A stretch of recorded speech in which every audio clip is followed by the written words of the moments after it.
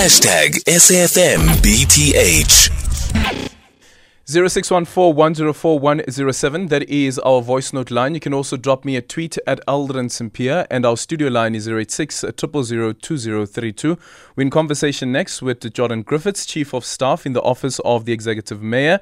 Jordan was there when the EFF members stormed the Tshwane Council offices, and he joins us now to tell us his side of the story in terms of what transpired. Jordan, good afternoon, and thank you so much for making time for us. So the EFF says that they've locked up the offices, they've locked up the cars as well, and the so-called MMCs won't have access to those cars and the offices as well. Good afternoon, Aldrin, and thank you for having me, and good afternoon to your listeners. Yeah, no, that's a total lie and fabrication, Aldrin. I've just stepped out of a mayoral committee meeting to take this call where the MMCs are meeting. There's a mayoral to deliberate on council reports. Committee meeting. The mayoral committee, the executive meeting of the MMCs. We're currently deliberating on reports that will go to council next week, Thursday. So what the EFF has told you is a total fabrication and a desperate attempt to save face. Unfortunately, in an effort to drive some theatrics, they assumed that they could invade the offices of various staff in the city of Tshwane today, mine included, intimidate me, threaten me while I'm at work. I am obviously, as you indicated, the Chief of Staff, so it's my job to support the Office of the Executive Mayor and by extension the Office of the MMCs as well. And the EFF were quite adamant that we wouldn't be doing any work. Unfortunately for them, we are still very much working and carrying on with our duties.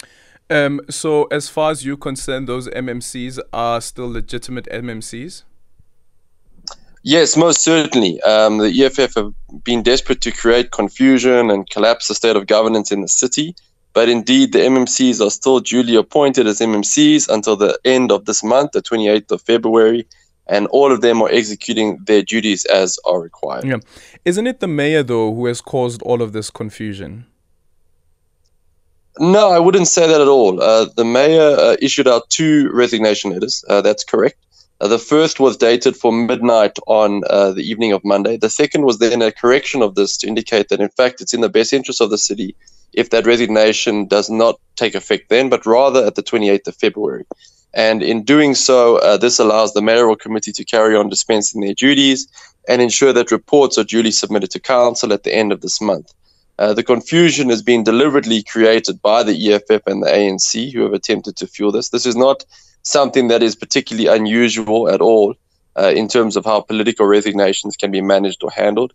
But they have been desperate to try and create the impression that there is this type of chaos. But in fact, everyone has been working, doing their jobs this whole week, and will carry on doing their jobs next week. But if the mayor, for instance, didn't rescind his first resignation letter, we wouldn't be sitting here. Well, we most certainly would still be engaging on the governance issues in the city. That much is. But I mean, I think the crux of the matter is that the speaker indicated that he's accepted the second letter, which retracted the midnight deadline, and there was legal backing to that as well.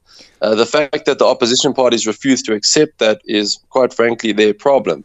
But they'd have no right to try and physically remove people from offices, try and damage property or assault sitting councillors, sitting MMCs, or in fact political staff, some of whom are political, some of whom are administrative. And I think that's really important. Like, no matter what your views are about the mayor's resignation or not, that doesn't give you the right to physically attack people or assault them. Who did the legal opinion, or who was the legal opinion submitted to? Because the EFF says, as far as they're concerned, the speaker had not spoken about getting legal opinion and also accepting the second letter.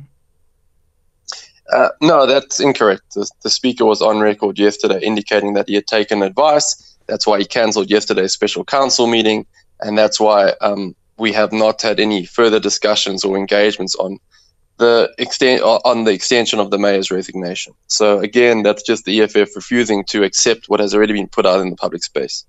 Thank you so much for your time. Jordan Griffiths is the Chief of Staff in the Office of the Executive Mayor in the city of Tshwane. It's 4 o'clock.